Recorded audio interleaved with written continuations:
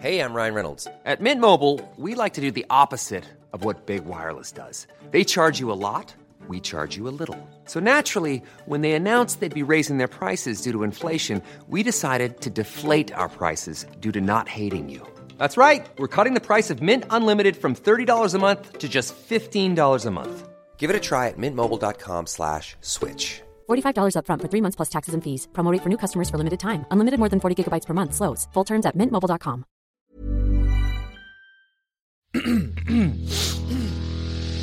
You're listening to the Sans Pants Network. Home of comedy, Culture. Adventures. and ghosts. Blow it out your ass.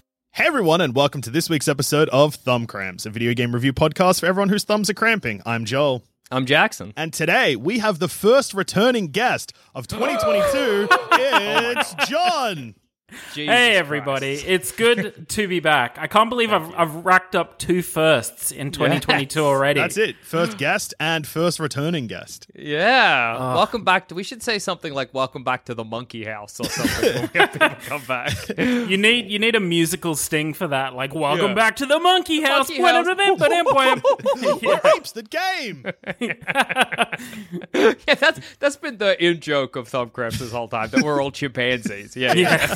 If you've not picked up on that, I don't know. It's no helping you. Yeah. And Jackson, what game are we looking at today? Today, we are looking at Elden Ring for the PC and other games.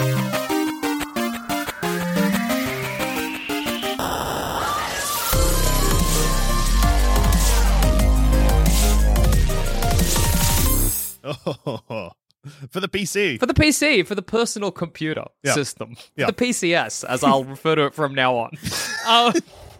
So we looked just before this episode, before we started, and I've played 20 hours of Elden Ring already, which is a sort of a hefty amount for a game that came out, 4 days ago. Yeah. So yeah, something like that. this episode's dropping on a Friday, but we're actually recording it on a Tuesday. And Jackson, the game's been out for 4 days, but 20 hours in.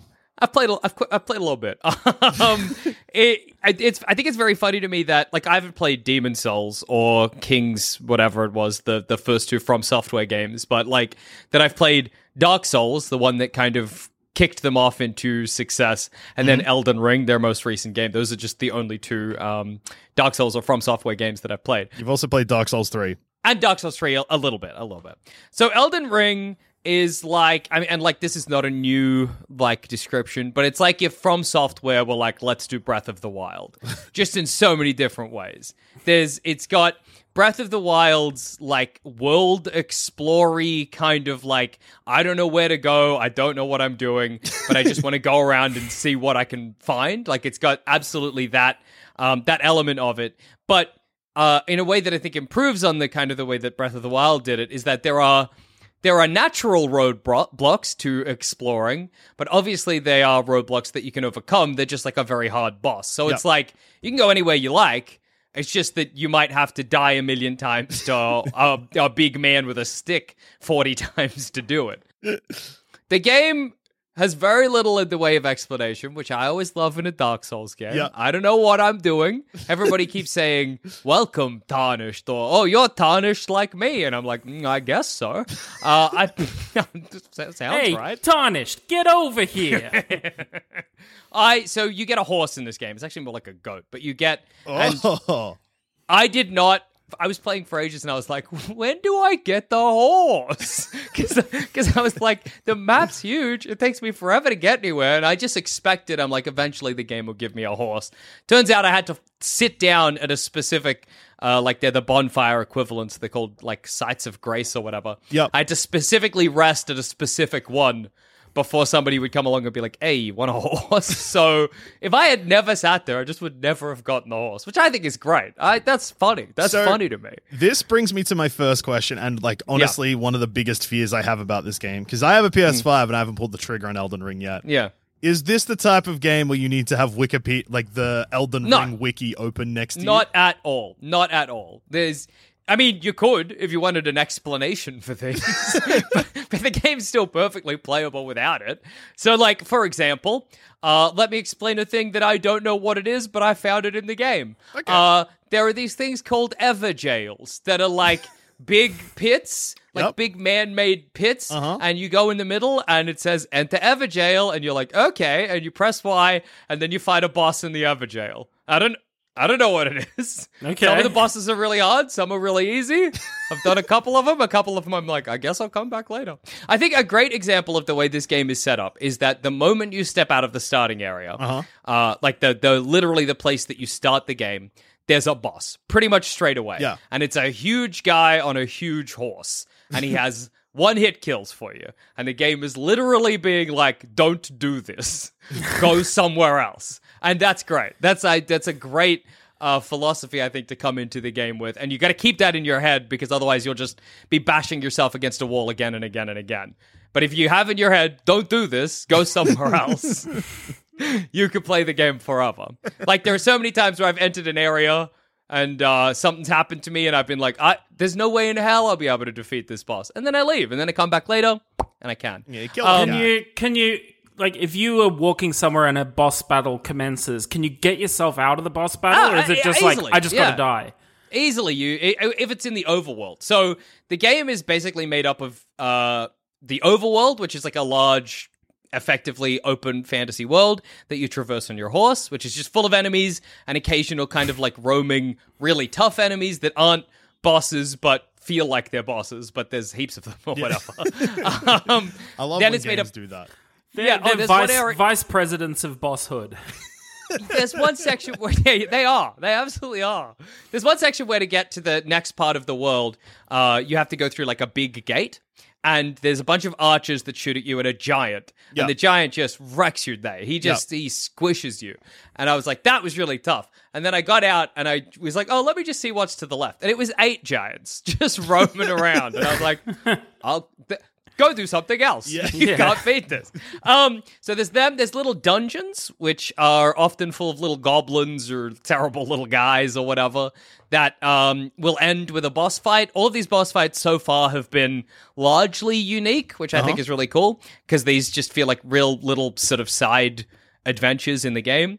And they will give you some, like a weapon or a very cool thing in this game called an Ash of War. So in Dark Souls 3, I learned every weapon had like a bomba big boy extra ability, right?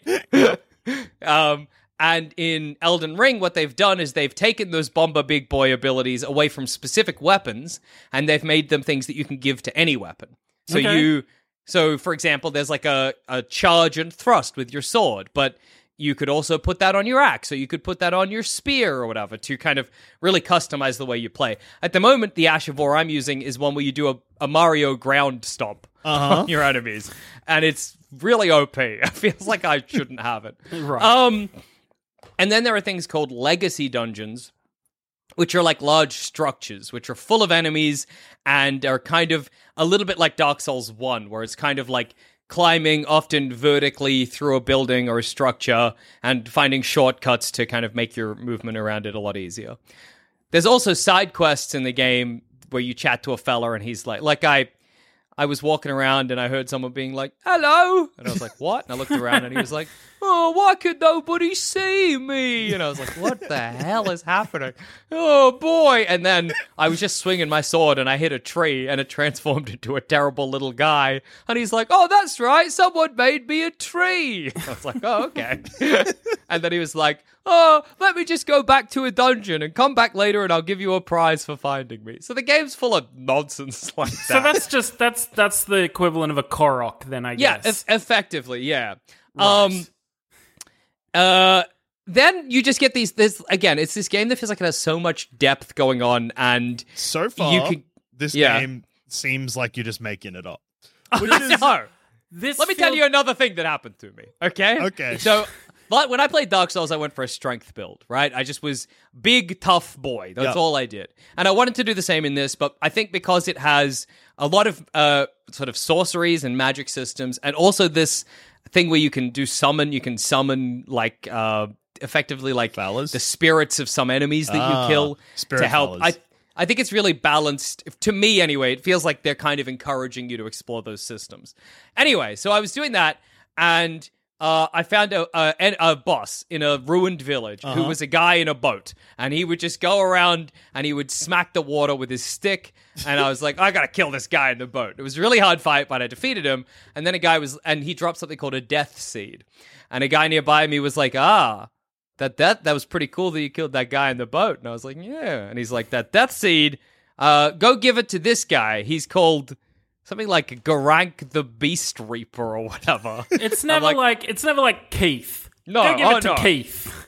And so I got teleported to the other side of the map in a really high-end area to a big temple, and a big monster man was like, give me the seed. So I gave it to him. He ate it, and then he was like, thank you. Get more of these seeds and I'll give you powers. He gave me a rock, and the rock meant that my magic scaled with my strength instead of my other stats because I didn't put any points. And I was like, great, awesome. This rock's so useful for me. And I was using this one spell that really, really slowly fired an arrow, and it was very funny.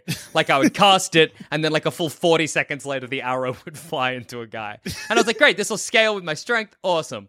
But I needed to up my faith, which is one of the stats, to be able to actually use the stone. So I was like, okay. So I upped my faith, and then I discovered that I didn't have any of the spells that worked with the rock. I needed to kill more ghost boys to get them, and the spells I had previously, the rock wouldn't work with. So I got scammed into buying a useless rock from a ghoul man in a temple. I was livid for a long time.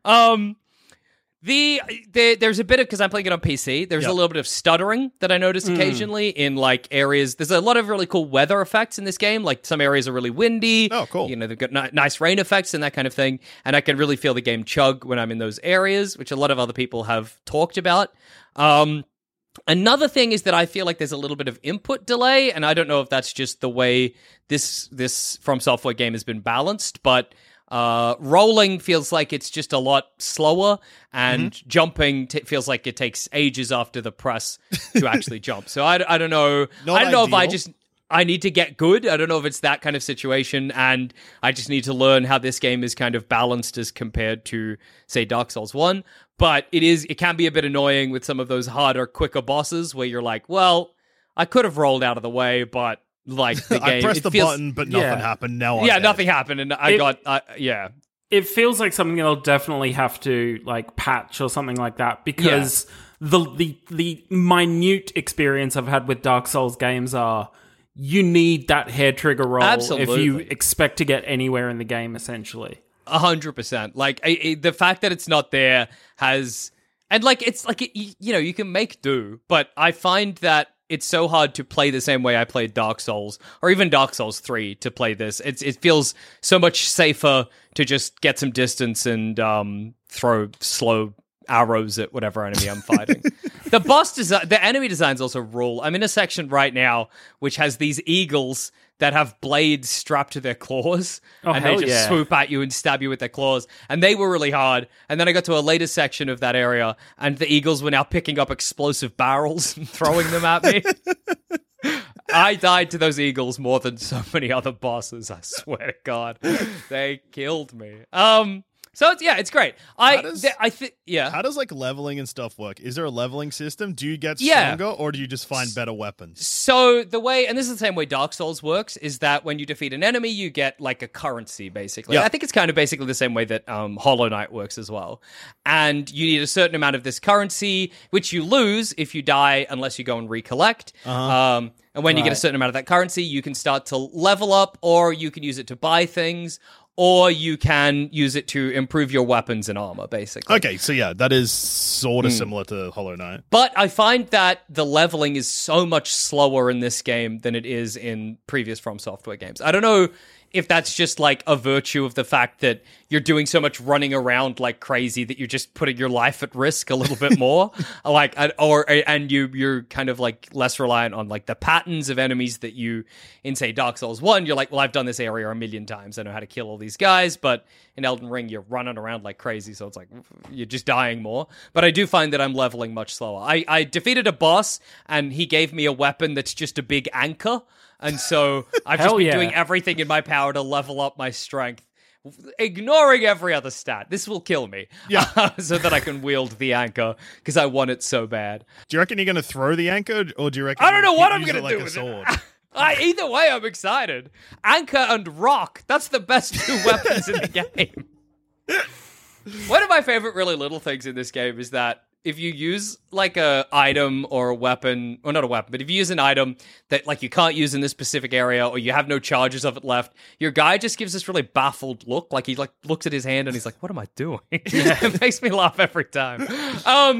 I think that this game, I really love Dark Souls 1, and I think one of the real like the strengths of that game is that it feels so like connected and vertical, and you really learn the map, you learn where everything is. The progression, assuming you're kind of going to the right areas, it always feels really linear. Yeah. And I really like that about Dark Souls 1. And so if I had any criticism about Elden Ring, it's that I don't feel necessarily like I'm linearly improving. Even though I guess I am in terms of stats and items, it doesn't feel like the more I do of the game, the more areas I go to, the better I get, or something like that. I don't know. It's hard to put my finger on, really. That maybe because leveling's slow, you also, I'm as just a not person, improving. are slower as well.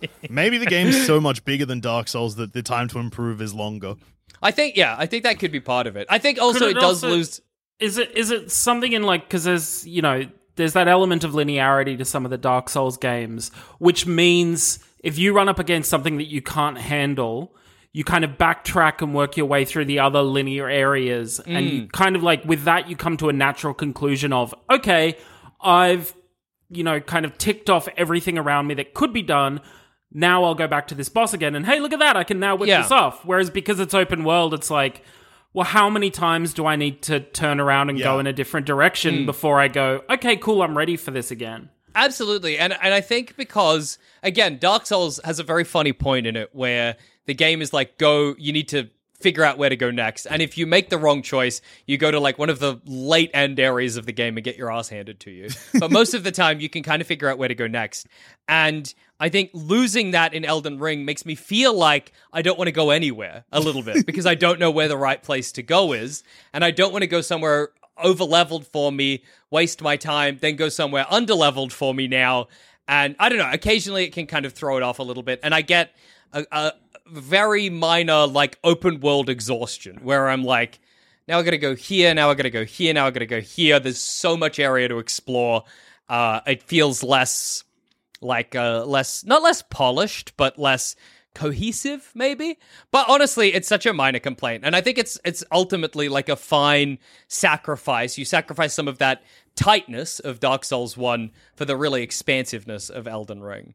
I'm really excited to see where it goes, what happens next. I've already put 20 hours into it. I will definitely put just way too many more. And there's so many things to find that immediately change up the game experience, like the Ashes of War, like finding the butt bounce move just completely. I'm like, well, now I got to go back to every area I was in and just butt slam very difficult enemies into the ground. It's very funny because it's like a magical move. So normally you do it and a shockwave comes out, but you can still do it with no magic. There's just no shockwave. It just looks like you're literally jumping and landing on your ass. But it's still, I've discovered, kills wolves if you do it like that. Great way to put down a dog. Yeah, like to jump up and land ass on the dog's spine and be like, this would probably kill a dog in real life.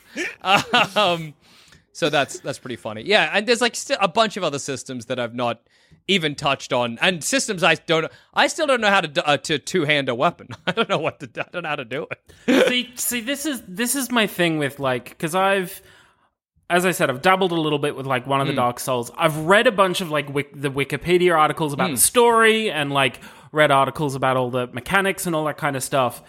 And all these From Software games just feel like, you know that bit in The Simpsons where Homer goes to hell and they strap him to the donut eating machine?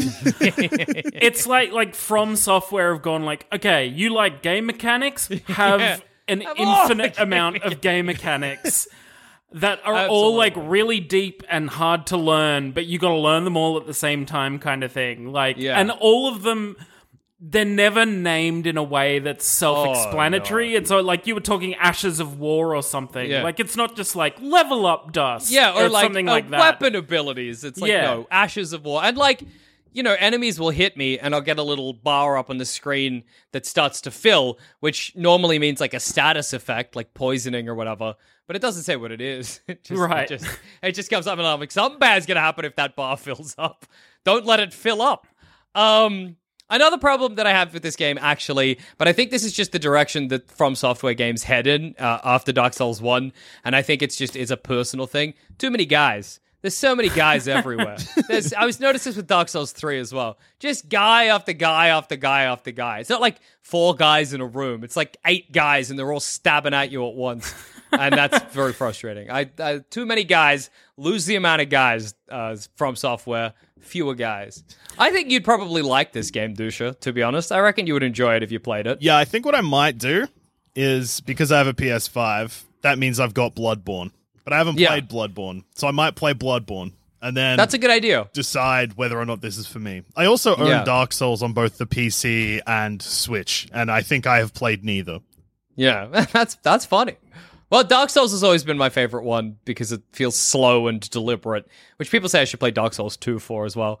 But I think this game is probably more like Bloodborne in that they kind of encourage you to be aggressive, which Bloodborne does. Games are... So that's the other problem. There's like, don't do that, go somewhere else. My brain won't do that. I'll be like, like, what if I kill this guy? But that's good too. I mean, Dark Souls also, they kind of reward that because you'll get something super high level for like just throwing yourself at this enemy 10 million times and not ever giving up. That's part of the game, the experience as well.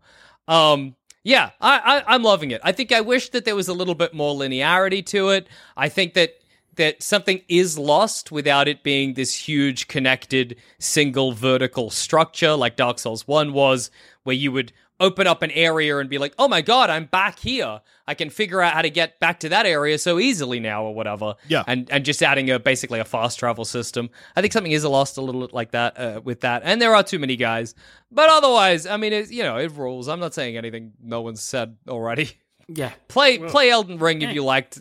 If you like From Software games, this is all of them. So there you go. If you don't like From Software games, do it anyway. See if you like From Software games. This will be a good test. No matter what, play Elden Ring, I guess. Yeah. I guess the big question is, if for people who haven't touched a From Software game yet, is this the one that you would say, start with this? It's weird, I reckon, because I found it really difficult, but also I think it's the most forgiving. So, like, it loses... Dark Souls loves to do a thing where you're fighting a really hard boss, but on top of fighting the boss, every time you die, you spawn, like, 4 corridors full of guys away from the boss.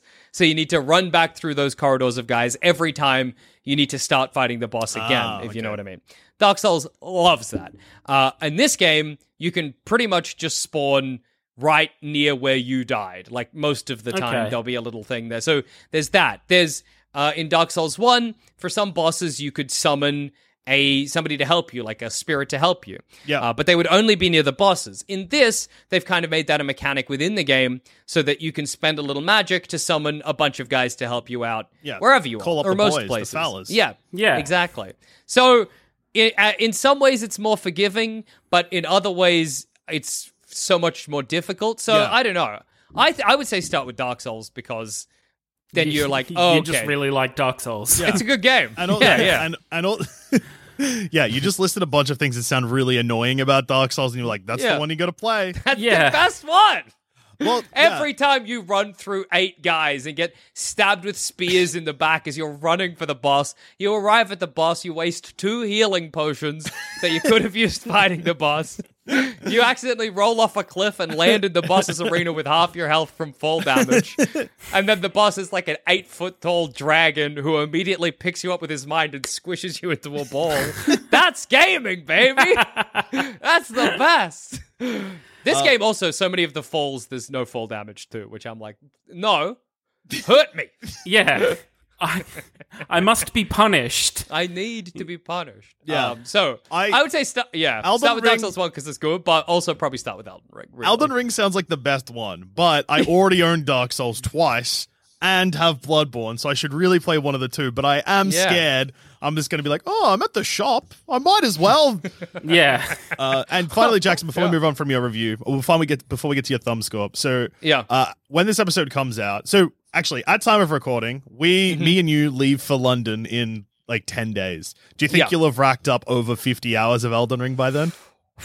It's very feasible. At least another 20. At least another 20. I think is very, very possible. Yeah. Cracking like 50 hours in the first week.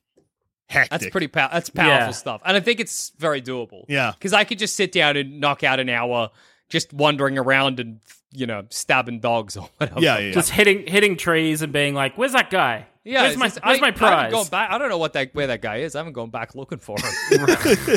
He'll be around somewhere. Yeah, I got recently in the game as well. I got it's called like a Mimic's crown that transforms me into like a nearby object. So, which is just another crazy mechanic where this is there's just like prey. a big garrison of guys, and I'm like become a little cube, like a wooden box, and just start moving through their line of fire and getting peppered with arrows because they can see a moving box. But the fact that that's in the game is crazy. It's great. It's great. 5 thumbs. It is definitely a 5-thumb game. I'm loving it. I'm having a great time despite my small criticisms. I really want to see From Software flip it up for their next game. Like, I feel like Elden Ring is kind of the crescendo of, we've made Demon Souls, we made the 3 Dark Souls, we made Bloodborne, we made like, okay, you've done like difficult combat, grim, open world, deep lore games. Like, just do a platformer next or something. Do a like, 3D.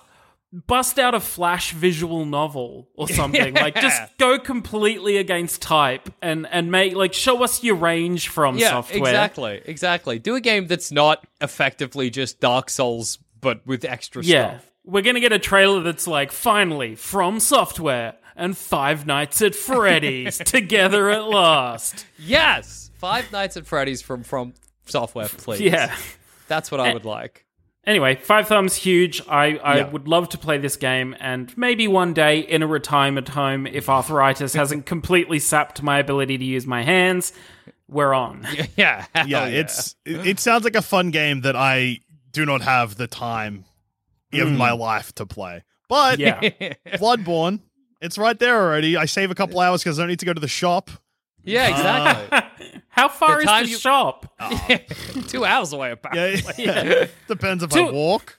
2 hours by air, but if I'm walking, it's 3 days. John, what have you been playing? Well, here's the thing, buddy. What's up, currently, literally, at time of recording, it's in its last day. Yep. But for the previous 5 days, I think it's been about 5, has been Steam Next Fest. So Steam Next Fest is I can't remember. It feels like it happens a couple of times a year, but this is definitely the first one of 2022. Yep.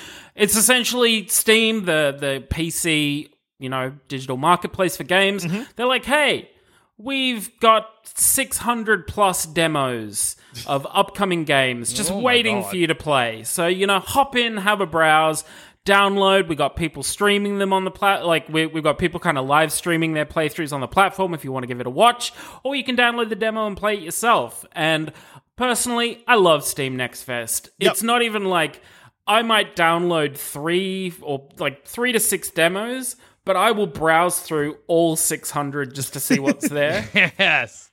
Like, the shopping is almost part of the fun. Yeah, part of the experience, for sure. Especially going like, why the hell would anyone make/play this game kind of thing? Like, just the garbage that's floating around out there. But there were some really good titles in this one. I'm going to talk about a couple. Yep. One is Neon White. Hell yeah. So Neon White is the new game by Ben Esposito, the guy that did Donut County. Yeah. And it's absolutely, like, you could not choose a more different game from Donut County as your sophomore title, essentially. Yeah. It's being published by Annapurna Interactive from memory. So basically Neon White it's a first-person shooter.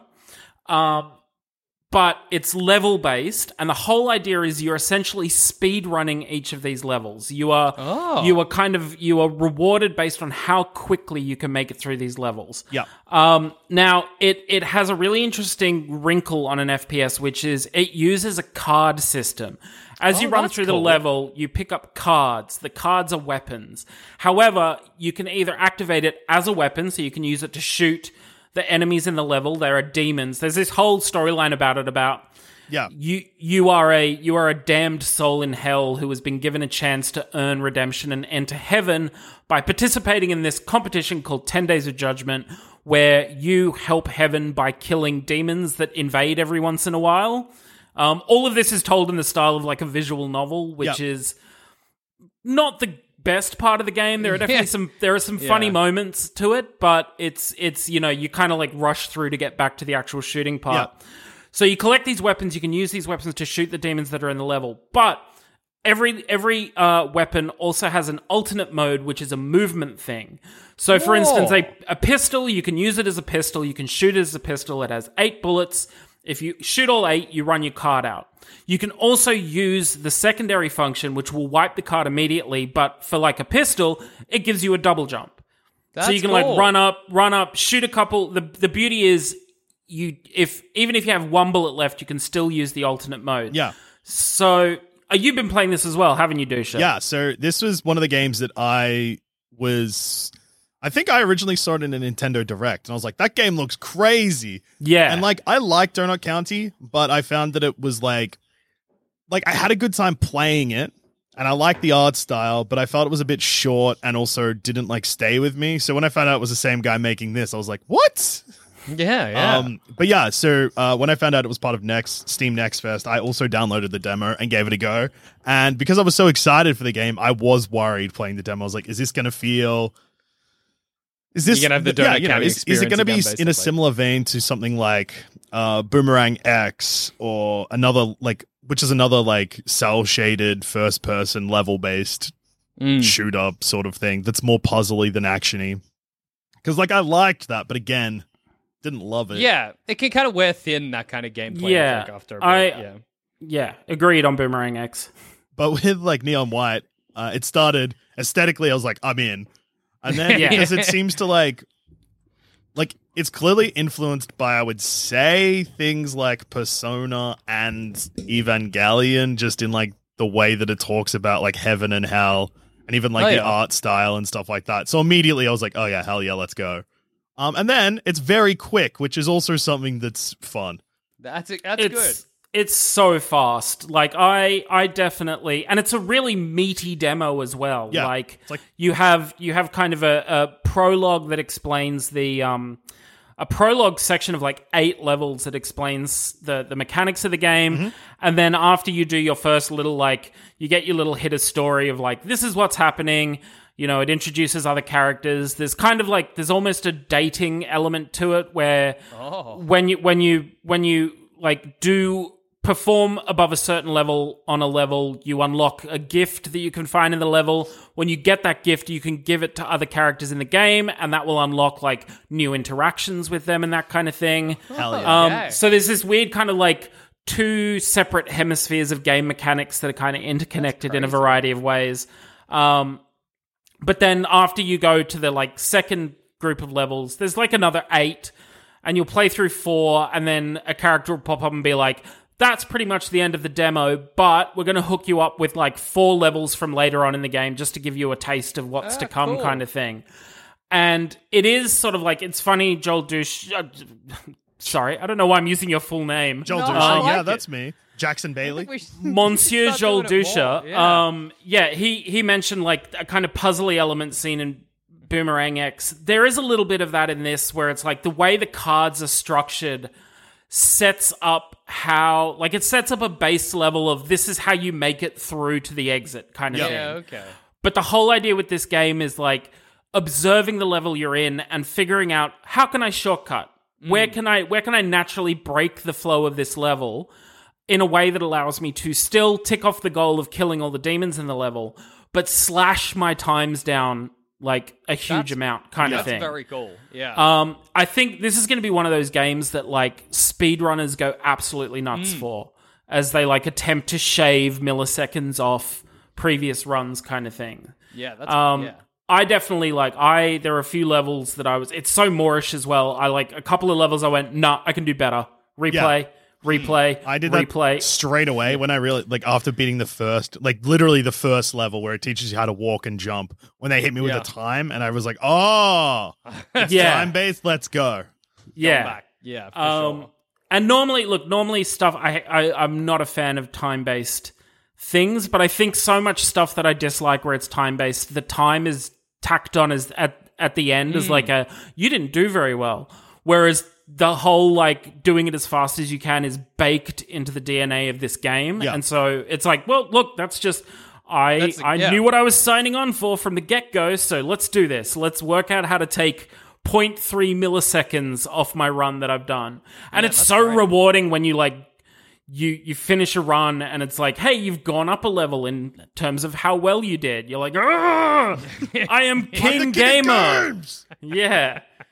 So much fun. I'm really looking forward to it. I'm so glad it's coming to Switch as well, because that means I'm going to be able to like pour time into it. Oh yeah. And really get to grips with it. The demo is really, really smooth though, to the point where the demo runs so well that it made me nervous about the Switch port, because I was like, is it going to play like shit?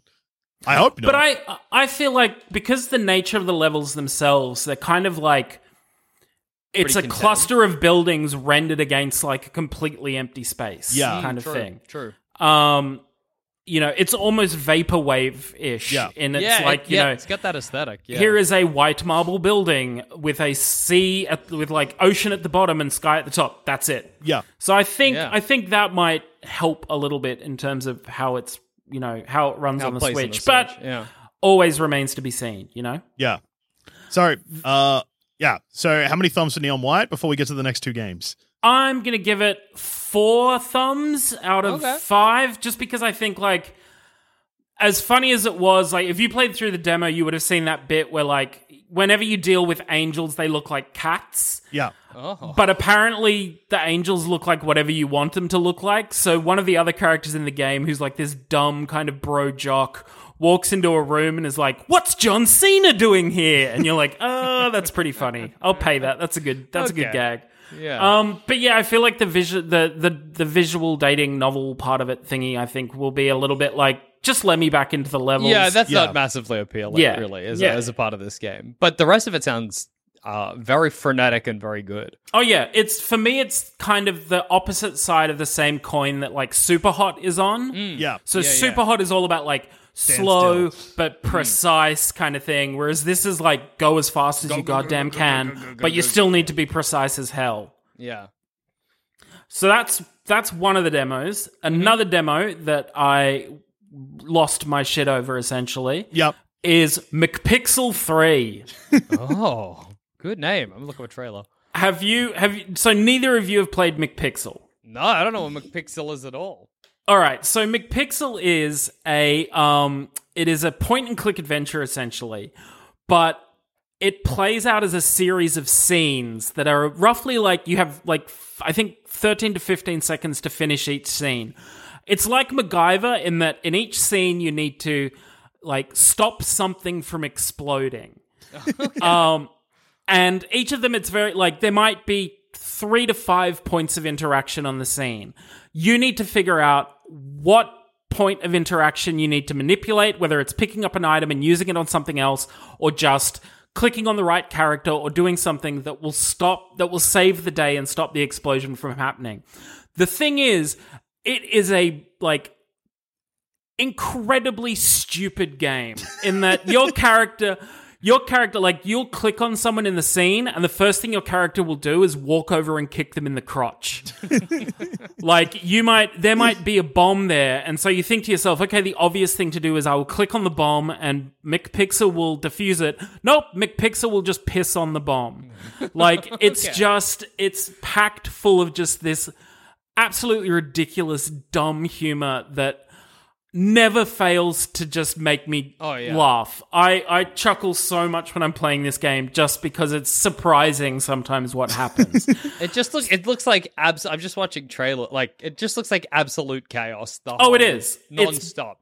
Beautiful chaos. And it's so like, so each, I think in McPixel 1, there are like 4 episodes. Each episode is divided into like 3 chapters and then a bonus chapter. Mm-hmm. And then each chapter is 6 scenes long.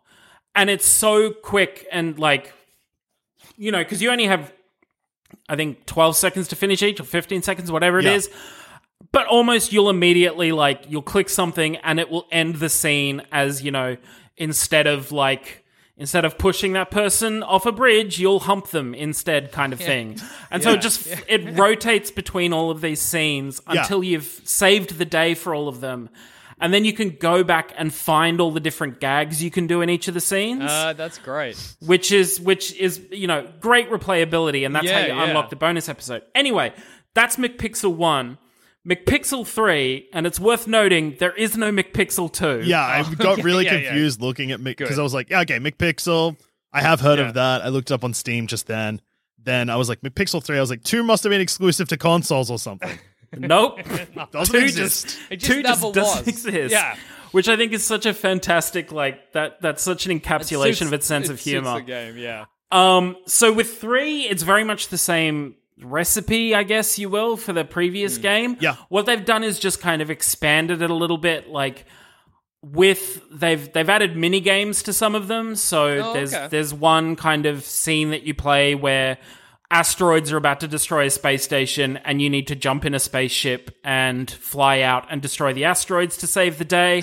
Sometimes the mini games are red herrings. There's one where there's a bomb on a race car and you jump in the race car and race around the track and you still explode. I only realized that after I'd kicked the driver of the race car in the balls to get the keys, I had to kick him in the balls again and give him back the keys for him to drive off with the car and save the day. I was like, I've spent so long trying to finish this minigame, this racing minigame. Damn it, you guys. That's so funny. Rather than each of the scenes taking place in just one area, you can now move to different areas, which might have, affords you a bunch of different solutions. But at the core of it, it's still just the dumbest, funniest, most surreal humor you can imagine powering the entire game. I am so I replayed McPixel in preparation for McPixel 3 and my excitement levels are just off the charts for it. Hell yeah.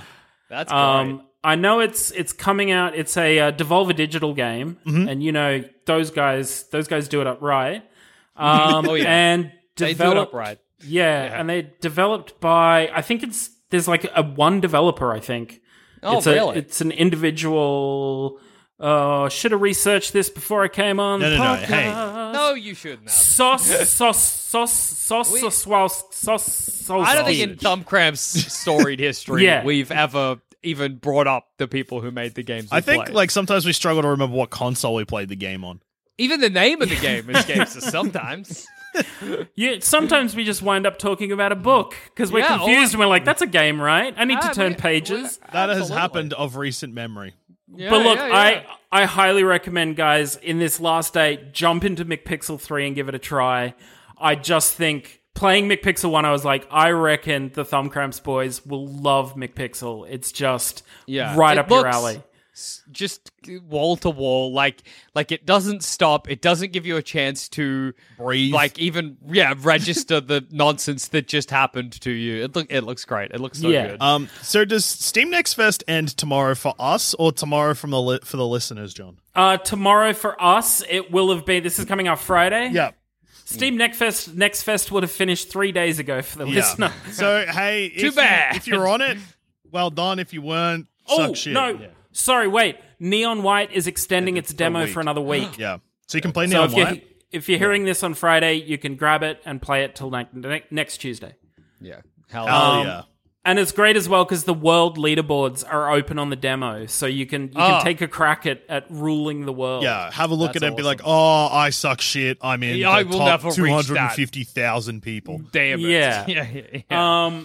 And look, maybe the McPixel 3 demo will stick around. It's worth just checking out. Yeah, I would have played a bunch more demos as well, but you come home from work, you're tired, you think, do I want to play 3 or 4 demos that like might be good, might not be, or do I want to just dive back into my current gaming obsession, which is survival mode on The Long Dark? Oh yeah. Hell yeah. The Long Dark is pretty much the official game of the Thumbcramps podcast. That's the only game Jackson plays that isn't Dark Souls. I feel like I've reviewed The Long Dark maybe like literally 15 times. Amazing. It's worth it. It's so good. I've played all the narrative stuff. I've played all the episodes. And I was always like, I wouldn't care about survival mode because it doesn't have that narrative drawing me on, etc.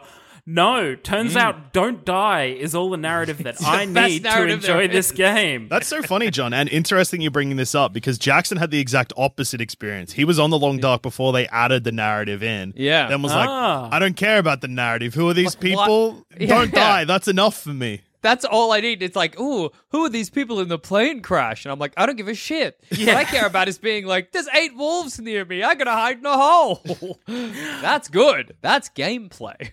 I got to admit, like, I'm very much not used to the random number generator in the game just being like, oh, I exist to screw you over, pretty much. Like, I think I'm on my 4th or 5th, like, I've died 4 or 5 times and restarted. And I'm currently on a playthrough where it's like, I've not found a lantern, I've not found a can opener, I've not found a pry bar. I'm just like, and I'm starting in like Mountain Town, which is one of the easiest places to start. I'm like, what's wrong with you, game? But I love that. Like, some of my favorite runs of recent memory were starting on Ash Canyon, which has, I think, a couple of human dwellings in it, but it's a very vertical level. It's exceedingly cruel and unforgiving, and I've spent most of the time like near death, just constantly my vision's blurry. I'm barely getting enough water. I like light a fire, melt the water, drink the water, survive another 10 minutes. It's the best. That's the perfect way to play. Yeah, I was just finished playing Ollie Ollie World. Like I rolled credits on Ollie Ollie World and was like, hey, I'm going to go back and do all the objectives that I missed. And I did that for 15 minutes and was like, I don't want to do this anymore. I want to play the literal diagonal opposite of Ollie Ollie World, which, as it turns out, is survival mode on The Long Dark, because I'm just like, I'm loving it. I'm loving just going like, I have 30 minutes to play this game. Let's walk to another house. That's what The Long Dark is. It's just endless planning to do something really like what sounds low stakes, but you could die in 6 different ways just trying to do it. Being like, I know at the top of that ridge there's a dead guy I could search who might have a candy bar. Yeah. All right. I'm going to spend today preparing and I'll leave at dawn. Pretty much. And then you arrive at him, you search him, and you're like, he had no candy bar, and you turn around and you're like, time for the long trek back to that house. Oh, there's a bear there. Great. Yeah. At least in like Dark Souls, they need to send someone to kill you. Like in The Long Dark, you can just die by being somewhere, and you know, oh, what's that person I'm talking to? Let me look over there. Look back at the screen. Oh, cool, I'm dead. Oh, damn it! I was too cold. Yeah, I stubbed my toe. Death screen. Anyway, moments in the Long Dark survival mode where you've tussled with a wolf or a bear or whatever, and you've been playing for ages, and then you look at what you're wearing and you're like, oh, when I fought that enemy, my shoes were destroyed and I just didn't notice. And I've been walking around barefoot. No wonder I'm so close to death. You gotta pay attention to so much, man. That's good. I recommend, if you've got other friends who play The Long Dark, there's a really good mod. Well, you got me. So, there's a really good mod that's called Sky Co-op something, which is a Long Dark co-op mod that lets you play with other people. That sounds great. Cool. It makes it worse, it makes it better. You know what I mean? Yeah. Because it's a mod, the environment's still the same. There's just multiple players now. So that one candy bar, there's now 6 guys trying to get it. That one gun that might be the difference between life and death, that's in the hands of a friend you don't trust now, Yeah. you know? Oh, and they can shoot you. Oh, and they will kill you. Yeah, it's good. So it just turns it into a very slow battle royale, essentially. Oh yeah. Where time is the only winner. Yeah. So how many thumbs for McPixel 3? Oh, and how five. Many, Five. Yeah. And how Five many, thumbs. Easy. How many thumbs for the Long Dark survival mode? All the thumbs that Jackson has given it previously, plus another 5. Oh, that would probably be That's- close to like 45 thumbs. Yeah. That's so many thumbs. Jesus Christ. Well, you guys have been playing hard games. I've also been playing and completed a hard game. Yeah.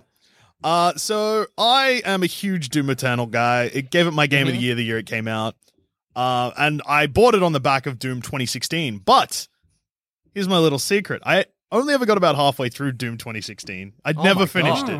I own it on multiple consoles. I think I have it on PS4, Switch, and PC. Had Joel, never it's your finished it. Had started it on all 3 systems, though. Okay. Why? Well, is your Don't logic know. like, well, if I'm not going to beat it on the PS4, maybe on the PCs where I'll finally beat it? I think I bought it on PC because I thought about 'Cause I streaming could. it. And then Oh, that never makes sense, did. yeah. But I did start it, so I guess I gave up on the idea of streaming it.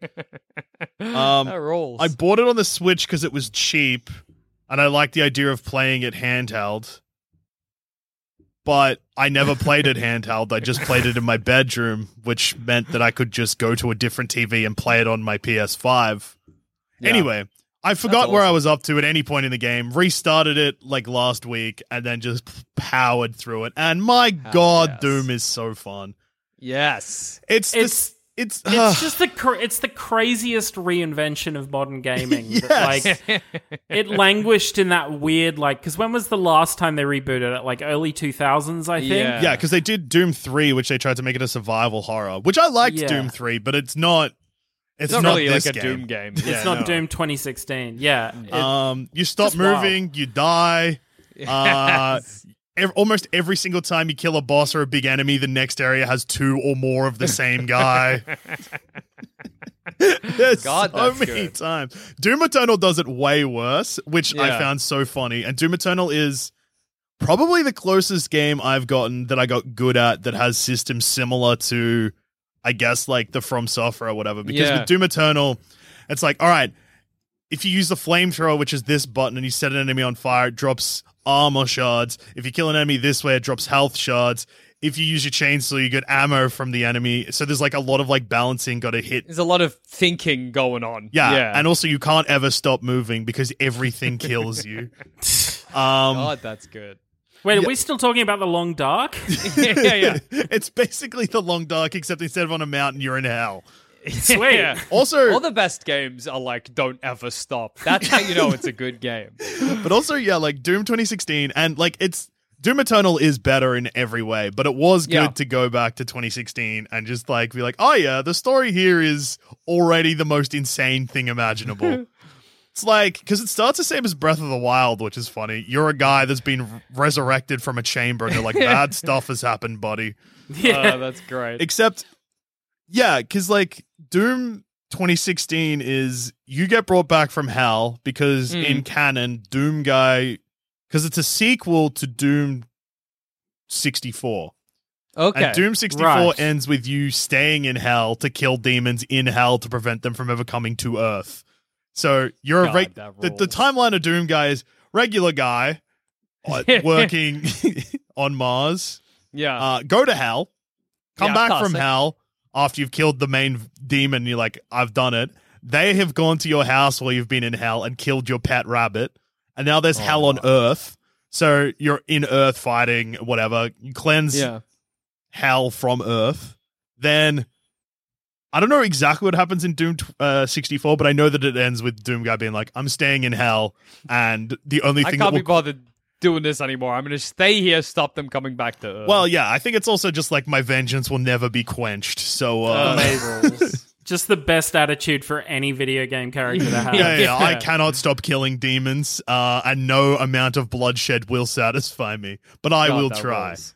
So yeah, it starts like that. Constantly, characters are being like, "You need to do this thing, but please don't break it." And then Doom Guy just puts his whole foot through it. Amazing. Because yeah, like there's things called ardent crystals, which use it's like they're combined with stuff that takes power from hell or whatever. Yeah, and then like the robot guys are like, please, even though we need to close the portal, we need to save there's only this many in existence, and then you just destroy all of them. Then you go to hell, and then yeah, like I reckon towards the end of the tutorial-ish kind of part of the game, you get the mission to kill a certain character, and that is your mission the entire game. Oh, that's great. Yeah, it rules. It's like a 12-hour experience. That's all you need. Yeah, you just sit in the game, you roll credits, you're a skeleton sitting on a couch now. It's good. All your skin's gone. Yeah, burnt off. Yeah, burnt off by Doom. Yeah. And then you're like, oh, I can play Doom Eternal now, which is the same thing times 100. An even more nonsense story, just even angrier game, way more complicated, more guns. Hell yes. More platforming in Doom Eternal as well, although Doom does have exploration and platforming. Yeah. But more traversal stuff in Doom Eternal, right? Like, yeah, you get a grappling add hook. things, yeah. Yeah. Also, Doom Eternal doesn't waste any time by giving you a pistol as the first weapon. You just get a shotgun. That's your starting weapon. Amazing. That's so and then good. the first upgrade you get is a grenade launcher strapped to your shotgun. Such a good, like, hey, this is our starting point. It can literally only get crazier. Yeah. Yeah. So, look, Doom 2016, good stuff. 5 thumbs. Yeah. Glad I finished it now. I might play it again. Yes, you should. Yeah. You should. It's so fun. It's like the You Doom should games do all the Dooms. and Dusha. the Wolfenstein games, like Yeah. the reboots, have been they're so good. I want more. Make more sequels. But yeah, 5 thumbs. So yeah, it's been a very positive episode so far. And Yeah. with positivity in mind, let's hear a quick word from our sponsors. Whoa. Hey, I'm Ryan Reynolds. Recently, I asked Mint Mobile's legal team if big wireless companies are allowed to raise prices due to inflation. They said yes. And then when I asked if raising prices technically violates those onerous 2-year contracts, they said, "What the f*** are you talking about, you insane Hollywood ass?" So to recap, we're cutting the price of Mint Unlimited from $30 a month to just $15 a month. Give it a try at mintmobile.com/switch. $45 up front for 3 months plus taxes and fees. Promo rate for new customers for limited time. Unlimited more than 40 gigabytes per month. Slows full terms at mintmobile.com. Wow. Thanks, ads. I hope that your ads were also very positive. I hope it wasn't like coronavirus. Yeah, Stay yeah. inside. Look, there's a reason they call them ads and not subtracts. Yeah. Because they just put more into the world. More joy into the world. Yeah. So now let's head to our inbox, thumbcrampspod@gmail.com. These people have sent us emails, and this email has been with us for a while. It's from someone who calls himself okay. Mock. Don't know We've if been it's their... sitting on this email. Yeah. Mostly because it's about a game I haven't played that they bought for me. That Jackson, you... Awkward. No, it's all right. They know. I told them. I was like, look, this game, the idea of this game does frighten me, but I will get around to it. And look, before I read the email, I will announce I have installed the game now, and it's just sitting there. But the reason I'm going to read this email with John here is I think there's a chance he may have played it. Interesting. Okay. It's a PC game. This might be very insulting if you're like, super hentai adventure. Yeah. It's like Hentai Nurses Suck Job Edition. Oh my god. I've only played the sequel. Yeah. I've never played the full Suck Job edition. Yeah, Suck Job Edition to Suck On. Yeah. Platinum Feet Edition. So, Mark, look, it's a follow-up to an email that I can't find, so I'll just give a gist rather than read it. But I bought Joel Kenshi on Steam, so video game's called Kenshi. And I was hoping that Jackson would also want to play it. Also, you should both play it. Why haven't you played the game? It's called Kenshi on Steam. Have you played Kenshi before? I have not played Kenshi before. Do you know what Kenshi is? I am Googling it right now to take a look. I feel like I have seen... Oh, yeah. K-N-S-H-I.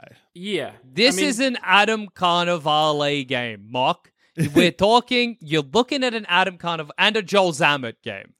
This game is not a Jackson game or a Dusha game. I have it. I'm going to give it a crack. It's definitely a type of game where I know you need the wiki open game.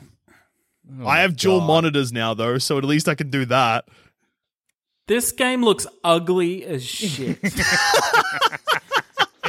Like I cannot speak to the gameplay of it or if there's any story to it or anything like that. I'm sure it has a ton of stuff that's good about it, but just looking at the Google images for it, this game, the graphics of this game look like hot garbage.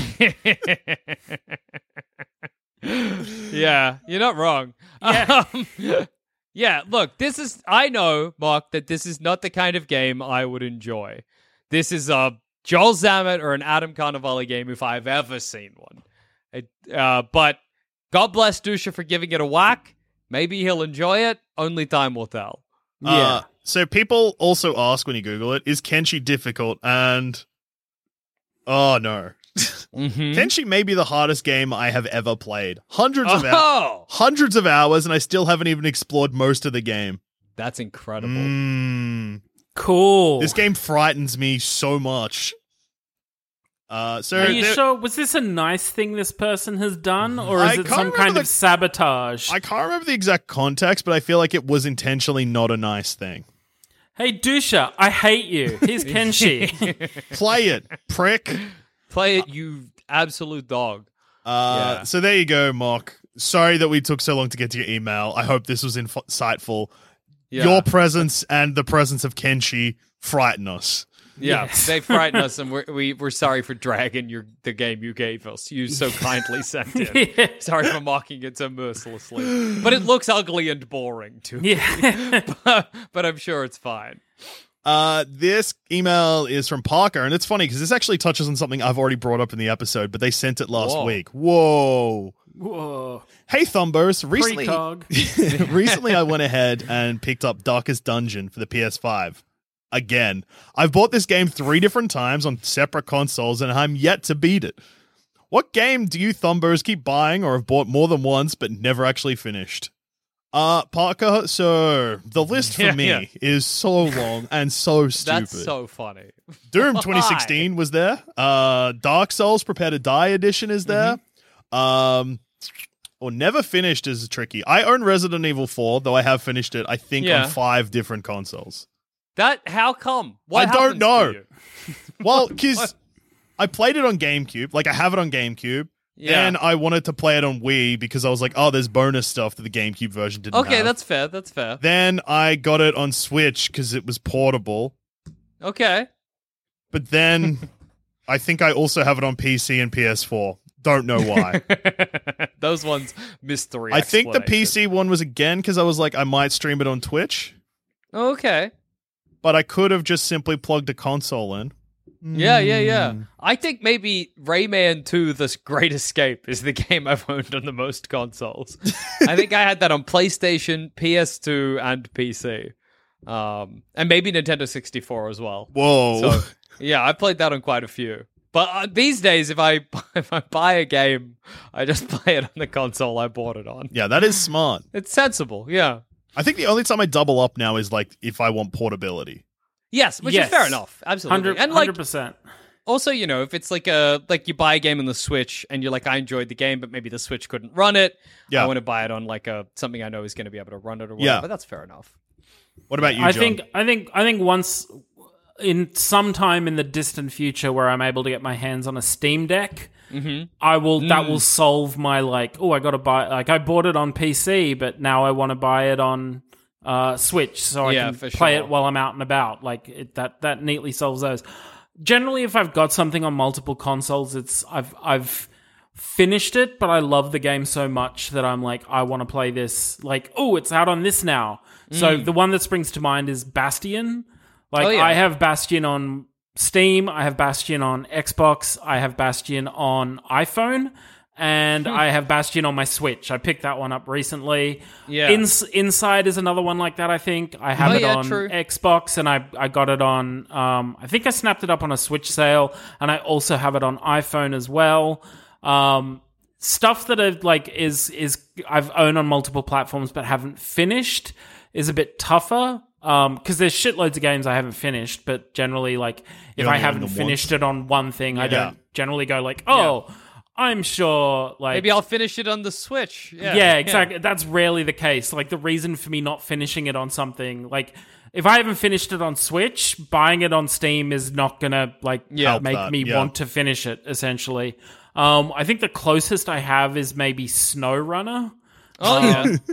Which I had on PC... And then it came out on Switch, and I was like, I can drive my trucks anywhere now. Just sit out in public as a happy boy, driving my trucks around. And I don't know if you can technically finish that game. Like, I don't know if there's a hey, you trucked the most, here's some credits kind of thing. Now.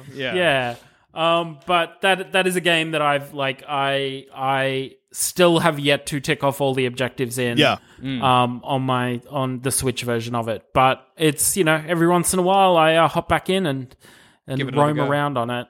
But I mean, I do have I started The Long Dark on PC, and then when it came to Switch, I was like, I much prefer this. That's crazy. Yeah, that's why when you're like, there's a mod, I'm like, I don't care. Not for me, idiot. I live on Switch. That's it. So it runs okay on Switch? Yeah, it's pretty good. Like, think about it. It's not tempting. Like the most. It's not like the most graphically taxing game. No. Yeah. And I've not run into any kind of stutter or anything. It's pretty solid. Jackson, you're about to be on a plane for a really long time. That's true. And finally, to bring home the show, this is an email with the subject title, Jackson is wrong. And this is from... that can't be right. This is from Thomas. Hello, just wanted to email you to let you know Jackson is wrong. I didn't hear what you were talking about because it was raining and my windscreen wipers were loud, but I did hear Adam say to email in to let Jackson know he is wrong. So I'm pretty confident in saying whatever he was saying, Jackson was wrong. Take care. What do you reckon we were talking about? So Adam was there's also the chance, that Adam was just saying I was wrong, just in general. I don't remember what I reviewed when I came on as well. When you came on the show you host. When I came on, but I guessed it. Oh, hey, you guys are here again. Let's talk video games. We're the reoccurring guests of Thumb Cramps. It's like those old specials where it's like Bing Crosby rocks up to someone's house and is like, you happen to have a piano here. Let's play a song and have a sing. There's microphones here. Let's record a podcast about video games. You've all been playing a video game as well? Well, gee whiz. Let's talk about it. Was it good? No? Bad. That is how it goes sometimes. I was probably wrong, but more likely I was right. Yeah, I think, hey, you're back this week and Adam's not. So yeah, exactly. Where's Adam? I'm guessing again. Adam is banned. So can't have been that wrong. Won? It can't have been that wrong. Had to be a bit right. If you want to send us an email, hit us up at thumbcrampspod@gmail.com. Today's episode has been an extraordinary amount of thumbs, probably somewhere close to 70. Yeah, which is an incredibly positive episode. And thank you again, John, for popping in. And where can we find you, John? You can find me at 16 Tacos on Instagram and Twitter. And you can also hop onto the my podcast, All the Small Games, still in hiatus, but head to @allthesmallgame on Twitter. And God knows I'm just going to start shit posting there for the hell of it. Until our next episode comes along. Well, there you go. That's huge. And everyone should go check out Neon White unless you're listening to this episode too late and you can't. Too bad. Suck shit. Nice. Wait till it comes out. And check for McPixel 3 as well. Yeah. More people must play McPixel 3. All right. We're going to play McPixel 3. I'm going to do it right now. Goodbye, everyone. So long. Bye. Bye.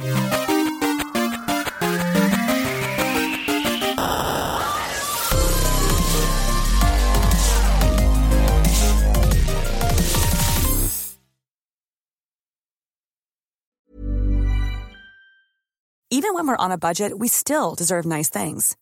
Quince is a place to scoop up stunning high-end goods for 50 to 80% less than similar brands. They have buttery soft cashmere sweaters starting at $50, luxurious Italian leather bags, and so much more. Plus, Quince only works with factories that use safe, ethical, and responsible manufacturing. Get the high-end goods you'll love without the high price tag with Quince. Go to quince.com/style for free shipping and 365-day returns.